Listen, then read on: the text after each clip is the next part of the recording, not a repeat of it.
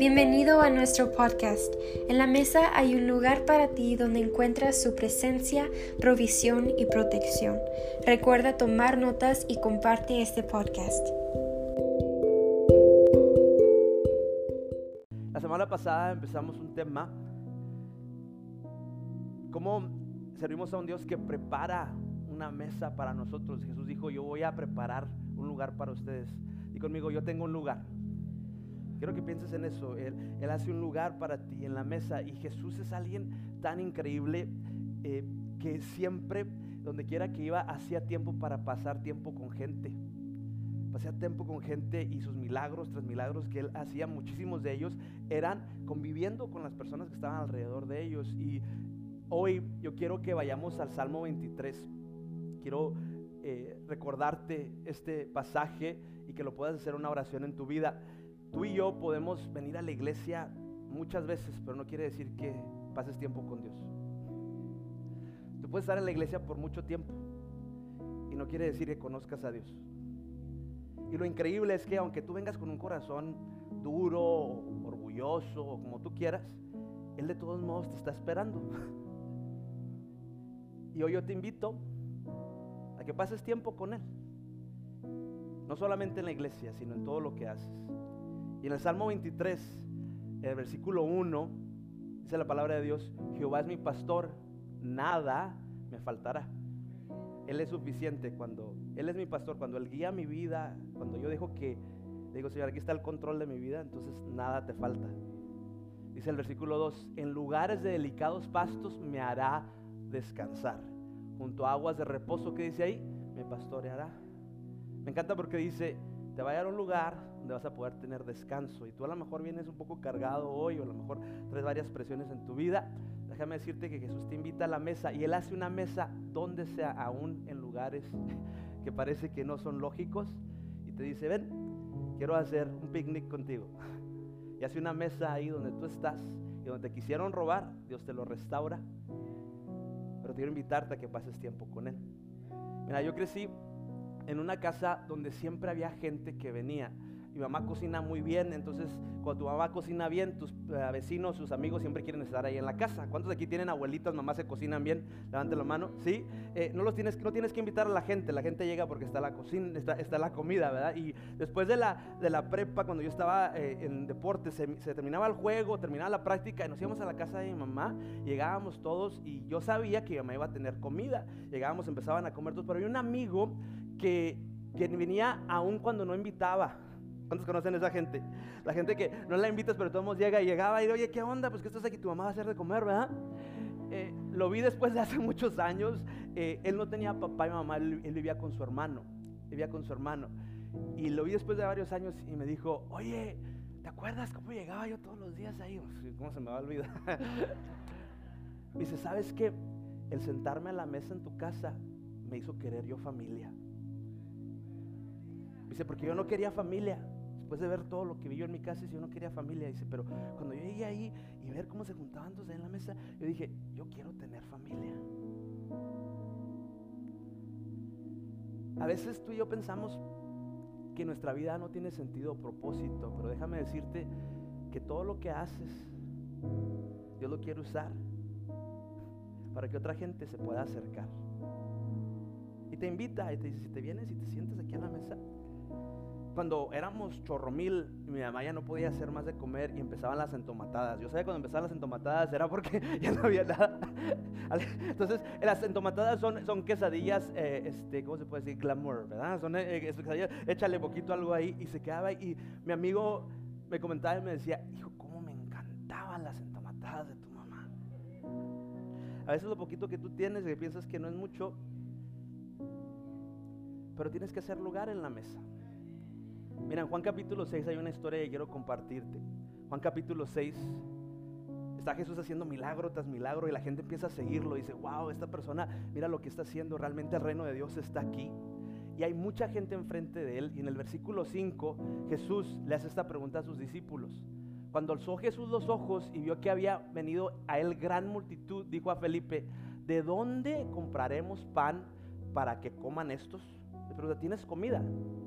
¿Tienes algo para compartir? Entonces ellos dicen, no, pues ¿Cómo vamos a darle de comer a miles de personas? Jesús, mándalos a su casa. El versículo 9 de Juan capítulo 6 dice, pues aquí está un muchacho que tiene 5 panes de cebada y 2 pececillos, mas ¿qué es esto para tantos? Entonces Jesús dijo, hacer recostar a la gente, llévalos a pastos verdes. Y había mucha hierba en aquel lugar y se recostaron como en número de 5,000 varones, sin contar mujeres ni niños. 5 panes para 5,000 hombres. Y tomó Jesús aquellos panes y habiendo dado gracias, les repartió entre los discípulos. Escucha este principio. Dando gracias a Dios, se lo dan a los discípulos y los discípulos entre los que estaban recostados. Asimismo de los peces y de los panes. Quiero que veas esta ley de multiplicación. Jesús lo que tiene nada más son 5 panes, hay miles de personas, pero tú la tomas y le das gracias a Dios. ¿Sabes que cuando tú eres agradecido con Dios siempre tienes para dar? Cuando eres agradecido por los frijolitos, esos frijolitos te saben tan ricos. Y Jesús nos enseña algo aquí tan grande, dice, eso tenía y da gracias por lo que está, no dice, híjole, no más tengo 5 panes. Y lo que tienen se los da a los discípulos. Y quiero que veas esto, porque cuando los discípulos lo toman, no se quedan con ellos, los discípulos lo dan. Cuando tú entiendes que todo lo que tienes Dios te lo dio, no te cuesta darlo. El problema es cuando piensas que es tuyo. Pero cuando Dios te lo da todo, tu tiempo, tu talento, tu dinero, todo lo que tú tienes, lo empiezas a usar para Él y lo das, Dios lo multiplica. El versículo 12 dice, cuando se hubieran saciado, dijo a sus discípulos, recoged los pedazos que sobraron. ¿Qué dice ahí? Para que no se pierda nada. Es decir, Jesús te dice, ve y da a todos los demás y luego después toma tú. Recogieron pues y llenaron 12 cestas de pedazos que los 5 panes de cebada sobraron a los que le habían comido. ¿Cuántos discípulos tenía Jesús? 12. ¿Cuántas canastas quedaron? 12. Es increíble que tú y yo, sobre todo los que hemos seguido a Jesús por mucho tiempo, no nos damos cuenta de los milagros que pasan enfrente de nosotros, porque estamos tan preocupados en dar. Ay, Señor, ¿te imaginas? Mira, yo la verdad te voy a ser sincero, si yo hubiera sido Pedro, hubiera sido uno de los que está ahí, Tomás sobre todo, oh Señor, tú no puedes hacer esto, o sea, ¿cómo le vamos a dar de comer a esta gente? ¿Se lo vas a quitar a un niño para darle a aquellos, los que son muy religiosos? Mira, las personas que nunca dan son las que critican con lo que están haciendo. Te digas, la persona que nunca te ayuda es la que dice, de seguro anda de narco. Quiero que entiendas esto porque tienes que dejarte de preocupar por lo que la gente dice y empezar a pasar tiempo con Dios. Y entender que lo que Él te da, Él te lo da para que lo des. Pero Jesús es tan grande que aunque ellos están ahí, yo estoy seguro que yo ahora estaba pensando, híjole Señor, se van a multiplicar los panes, se van a multiplicar los peces, es mucha gente y les daría yo una porción chiquita. Es más, muchos de ustedes conocen lo que es eso. Llegas a una casa y Jesús dice que, la palabra dice aquí que comieron hasta saciarse, hasta que se llenaron. ¿Alguien ha comido hasta que se llenaron? Hijo, ya no me cabe nada, pero pásame el pastel de 3 leches, porque dice hasta que se saciaron. Quiero que veas al Dios que servimos. Jehová es mi pastor, que dice ahí, nada me faltará. Entonces, si te hace falta algo, te invito a que hagas a Dios tu pastor, a Jehová tu pastor, y Él te va a llevar a lugares donde te va a hacer descansar. No es que te está tumbando o te está sentando, se quiere que descanses en Él. Ven a Él, lo sienta, le dice siéntense y quiero que ustedes les den. Y entonces cuando terminan de dar, les dice ahora sí tomen para ustedes, y a cada uno les da. Ahora sí vénganse conmigo, les preparé un picnic, vénganse a comer. Él les dice comer a todos. ¿Será que a lo mejor no estás siendo saciado para comer porque te estás quedando con lo que Dios te dijo que dieras? Él te lo dio, viejo, y ahora tienes miedo de darlo. Si lo entregaras, ahí te va, cuando yo ganaba $100 es bien fácil dar $10. Es bien fácil dar 20, ¿verdad? Dar 30. Cuando traigo 20, bueno, pues el de 5 se me hace fácil. Es increíble, tengo 20, se me hace fácil dar 5 a una persona, a mi vecino, a mi familia, a mi abuelita, a la iglesia. Pero cuando traigo 200, ¿cómo me cuesta dar 100? Me quedaría con 100 de todos modos. Porque pensamos que esto es más y es mío. Jesús les dice, como diste, te voy a dar ahora, te preparo tu picnic, pero siéntate. Di conmigo, toma tiempo. Mira, muchos de nosotros aún estamos aquí en la iglesia y salimos un servicio de 1 hora y 15 minutos y no sabemos tomar tiempo. Ya se tardaron más de 20 minutos en la adoración, hijo. Quédate. Si quieres provisión de Dios, aprende a quedarte, a orar cuando ya no tienes ganas de orar, a leer la Biblia cuando no la entiendes. Quédate un tiempo más. Deja que Él sea el que se hace tu vida y comparte lo que Dios te ha dado. Mi amigo llegó en Navidad de ese año, recuerdo como si fuera ayer. Llega y toca, abro la puerta, yo no lo invité. Llega y entra y dice, oye, ¿van a tener cena? Y yo abrí la puerta, te voy a decir la verdad, a la mitad. Es mi tiempo en familia. ¿Sí? ¿Alguien ha abierto la puerta a la mitad? Es más, te sales.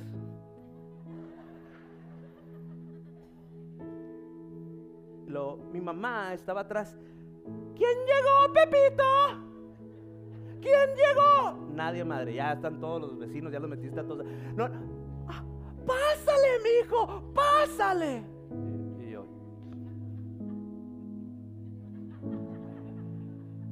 ve rapidito y el regalo que tenemos para tu tío, ve y agárralo y cámbiale el nombre y ponle el nombre de él.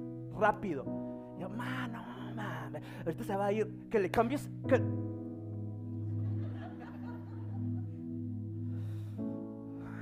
cambio el nombre para tener ahí el regalo.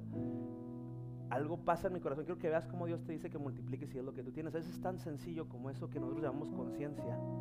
Y yo siento eso y voy a mi cuarto y agarro una camisa que me acaban, algo que yo quería,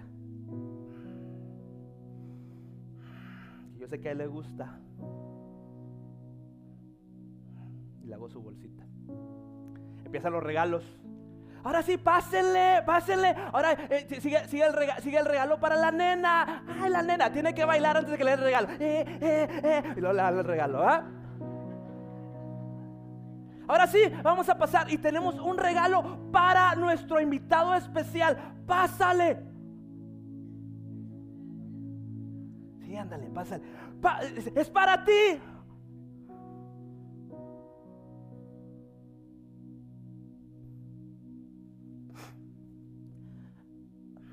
Nunca había recibido un regalo en Navidad. Son personas que están enseguida de nosotros todos los días y no los vemos. Son tus amigos, son tus vecinos, son tus primos.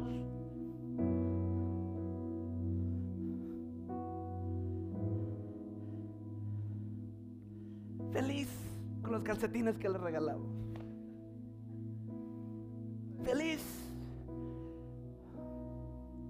En Juan 21, Jesús, después de que resucitó, viene y se presenta a sus discípulos que Él les había dicho que fueran, hicieran discípulos de las naciones, que Él les dio un mandato, que fueran y lo reflejaran a Él, que fueran sal y luz, que en todo lo que hicieran lo reflejaran a Él.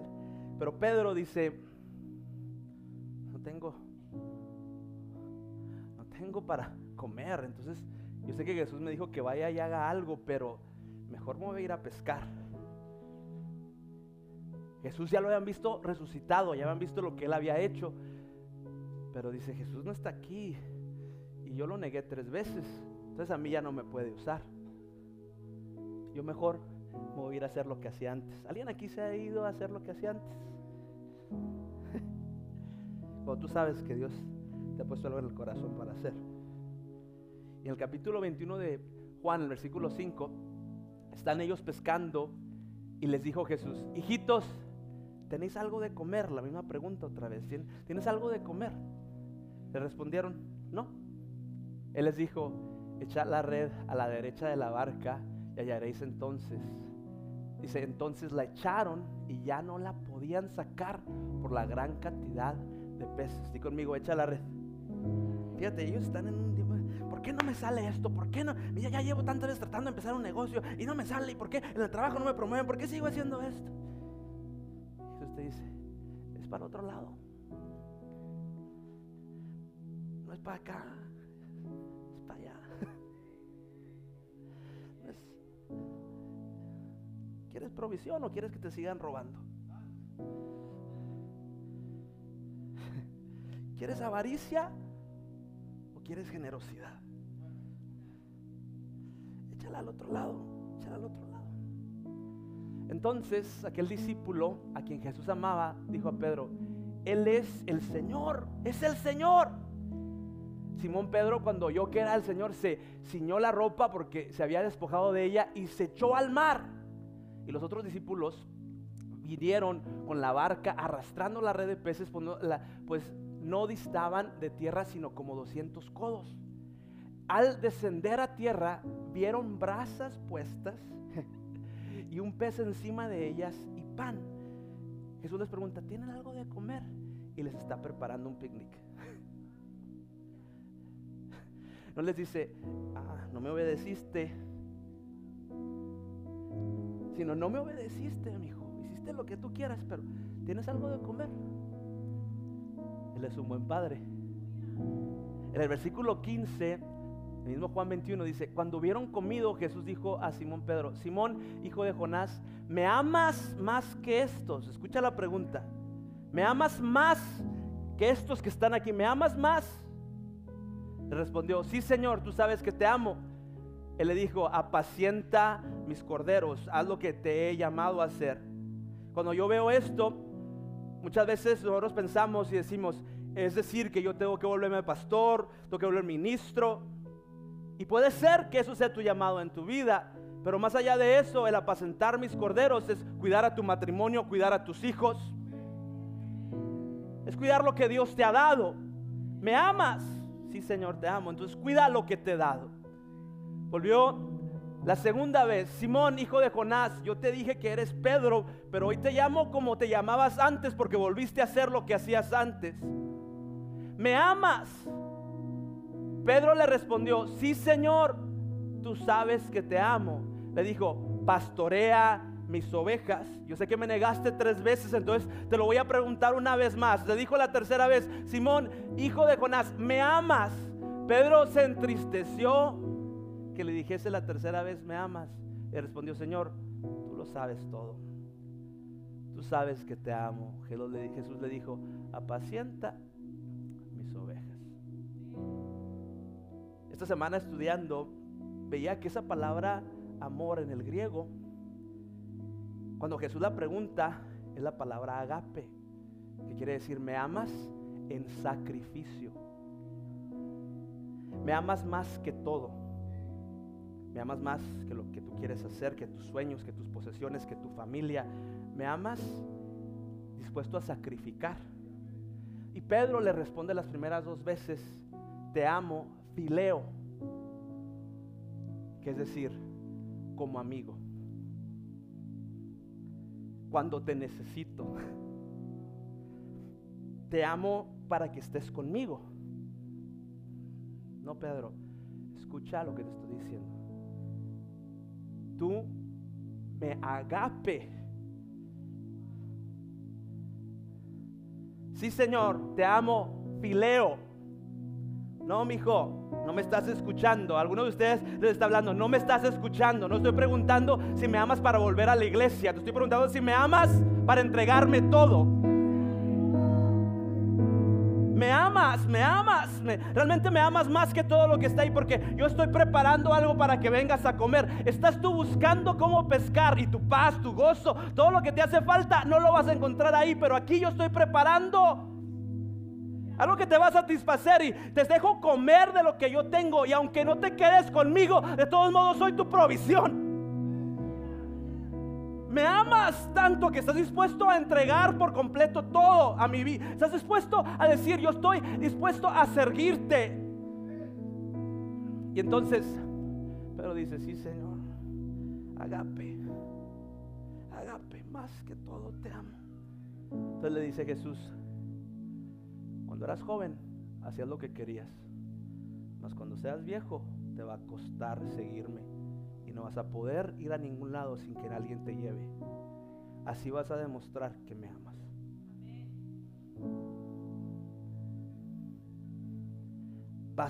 Te va a costar. Voltéame a ver, por favor. Esa provisión de la que estoy hablando, donde trae multiplicación, esa provisión donde está esa pregunta si me amas, solamente viene cuando estás dispuesto a sacrificar. No por lo que me das, no porque me va a ir bien en la vida. Y le dice algo Jesús, lo mismo con lo que primero lo conoció, le dijo, sígueme. Cuando Jesús conoció a Pedro, le dijo, sígueme. Y la última vez que lo ve, le dice, olvídate de Juan, olvídate tú.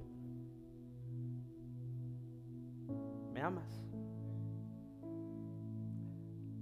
Después de Navidad, mi amigo se quedó a dormir allá en la casa.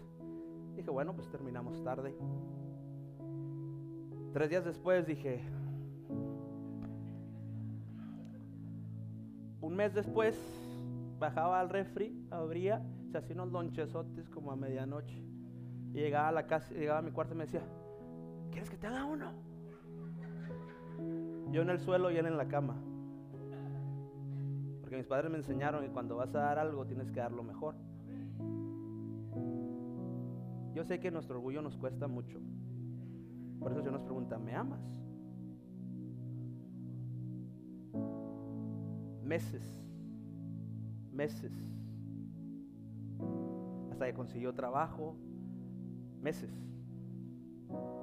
Yo iba a la escuela y llegaba y él estaba viendo la tele. Le decía, oye compa, si yo estoy trabajando yendo a la escuela, ¿tú qué onda? Mi mamá le decía, ámalo. Hombre, Pepe, las vacaciones mejores en mi vida fue cuando me quedé en tu casa. Dice, pero esa mesa hizo que yo quisiera tener familia. Cuando Jesús nos invita, Él no nos dice, come nomás poquito, sáciate, y no nos corre. ¿Quieres ser parte? Él es el pan de vida. Quiero que te pongas de pie conmigo. El Señor nos vuelve a preguntar hoy, ¿me amas? ¿Me amas más que lo que criticas? ¿Me amas más que lo que tienes? ¿Me amas más? Sígueme. Cierra tus ojos donde estás.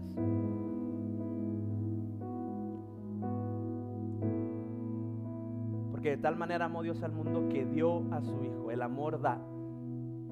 Y hoy Él quiere darte, quiere llenarte, quiere poner en tus manos cosas que a lo mejor piensas que se perdieron, cosas que aún tú has perdido, tu inocencia, escúchame, el poder volver a amar, el perdonar, el amor que estás buscando, la paz que estás buscando, y te lo quiere dar porque hay mucha gente que está esperando que haya discípulos que vayan.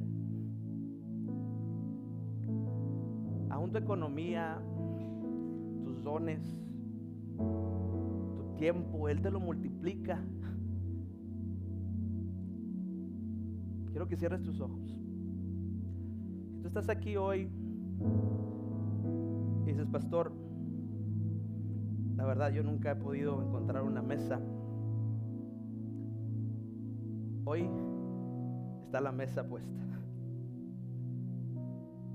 Te invito a que pases tiempo con Él. Lo puedes hacer ahí donde tú estás, o lo puedes hacer aquí en el altar. Y quiero abrir el altar. Si tú quieres pasar, te invito a que pases y le digas, Señor, yo necesito.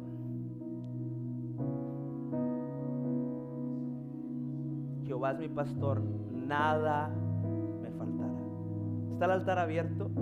Te invito a que vengas y le digas, Señor, ven y sacia, ven y sé ese pan.